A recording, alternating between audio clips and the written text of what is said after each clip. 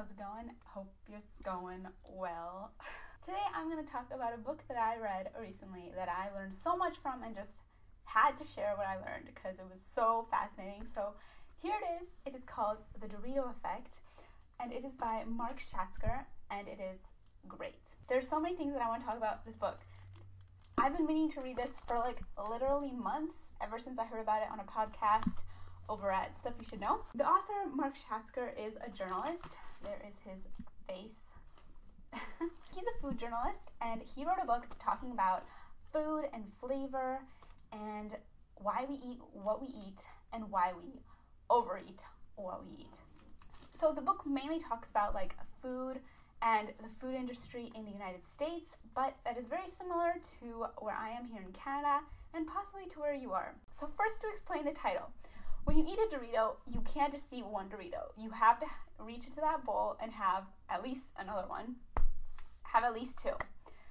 And this book talks about why. So originally Doritos were just like tortilla chips. They had no added flavorings until one day that all changed. When some guy got the brilliant idea that you could make food that tasted like other food but wasn't other food. And this was a revolutionary concept, that you could make a potato chip that tasted like chicken or salad dressing. You get the idea. And ever since then, our food has just been pumped and experimented on and like thrust with flavor. Ever since then, our food has been pumped with flavor, more and more different kinds of varieties until we have come to the present day. One thing that Mark Schatzker talks about is chicken. So I don't know about you, but if you've had a chicken recently, I haven't had one too recently, but if you've had one recently, you've probably added a lot of flavor to it, a lot of salt, a lot of pepper, a lot of herbs, a lot of spices, a lot of butter, a lot of whatever else. And that is because chicken today is bland. That's just how it is. It tastes like football. Maybe not that much, but it is so much blander than it used to be, because chickens of the past, and by past I mean like 1950s, like 1930s, 1950s, it used to be allowed to roam free in the pasture for like a certain amount of time so that it could, get its food by like plucking through the pasture and eating worms and like grubs and stuff like that. The thing about chicken is it tastes like what the chicken eats. So if a chicken has a lot of time to like go out and eat a bunch of wild things, it'll taste a lot better than a chicken that is just given feed that is pumped with flavor so that the chicken will eat more of the feed. That is why chicken these days is so bland, and chefs have to add like sunflower oil and Nutella and like sprinkles to it. Like they have to like totally change chicken because it does not taste good. And the reason chicken does not taste good nowadays is because it is grown so quickly. Like the chickens of the past were like at least 100 days old, and the more mature a chicken is, the better it tastes. Scientists are not sure why, that's just the case. That rhymes. Chicken nowadays is like an oversized baby. In the book it says that if a human being were grown at the same rate that a chicken is grown, then a 2-month-old infant child, like of a human, would be 660 pounds, which that's just mind-blowing to me. A 2-month-old, that's ridiculous. Chickens are grown so quickly, we're basically eating oversized babies, and that is why they don't taste good. Additionally, because of the heat and because of how young they are. Another thing the book talks about is fruits and vegetables. Fruits and vegetables, how I love you so. Basically, there was a study done that compared fruit and vegetables of the 1930s with fruit and vegetables of the 1980s. And the study found that the fruit of the 1980s had a lot more water and a lot fewer nutrients. So the fruit in the 1930s was full of more vitamins and it tasted better. And the reason that fruits and vegetables are also, like chickens, losing their flavor is because of selective breeding. As farmers strive to make their living and live their day-to-day lives, of course farmers need to do that, they select the best of the crop and then they plant more of the best of the crop. So they select the juiciest grape, for example, the one that looks the best, and they plant more of that kind of grape. The problem with this is that it leads to a lot fewer nutrients in the grape because of its lack of diversity. So that is why fruits and vegetables too, sadly, are losing their flavor. At least we get more water, right? No. One fruit in particular that the book talks about is tomatoes.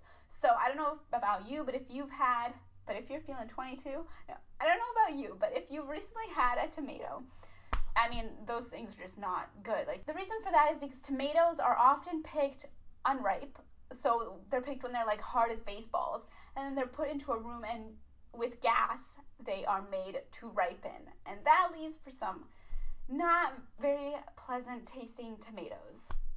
Tomatoes of the past used to actually have green stripes, because those green stripes were like full of chemicals that made the tomatoes taste better. But grocery consumers like you and me preferred the red tomatoes because they just look so good, don't they? Like a red tomato, just like my shirt. Not that that has anything to do with it, because consumers favored these wholesome, completely red tomatoes. Farmers started, again, making more of these tomatoes. Plants like fruits and vegetables have these things called secondary compounds, which I also learned from this book.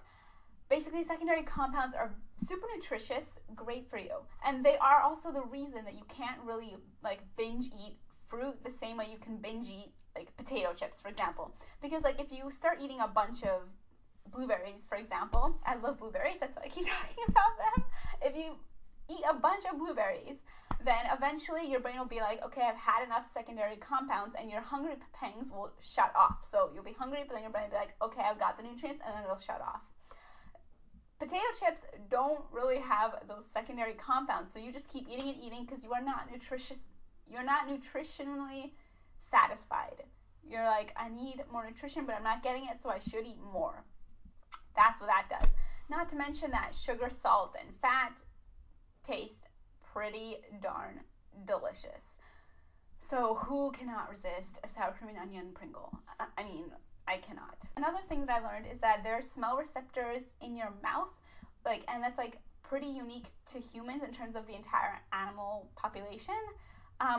We have like smell receptors in our mouths, which are a huge part of the tasting experience, unlike other animals, which for instance are more focused on like finding the scent of a prey. We have scent glands inside our mouths so that we can enjoy food.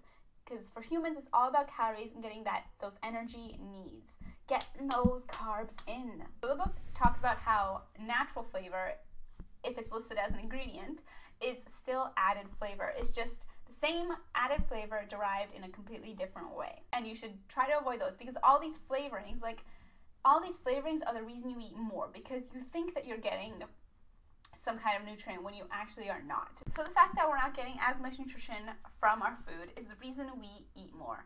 But the good news is that we can change this by eating more foods that are nutritious and don't have added flavorings. If you prioritize eating real food that's not been like added and processed, then you will eat less of it because you'll be more nutritionally satisfied. After reading this book, I'm definitely thinking more about what I'm eating, what I'm buying. I'm not perfect, and nobody should strive to be. You should still let yourself eat for pleasure, because at the end of the day, humans are all about that pleasure from food, some more than others. Actually, there was a cool study that the book talks about where they take a bunch of like young children and they let them eat whatever they want, like out of a select assortment. The children would actually prioritize food that their body needed. So you should trust your gut, but don't trust your gut if you're eating a bunch of things filled with flavorings. Let me know if you guys do end up reading this book, and tell me what your favorite thing that you learned from it was, or if you already have read it. Well, thanks so much for watching, guys.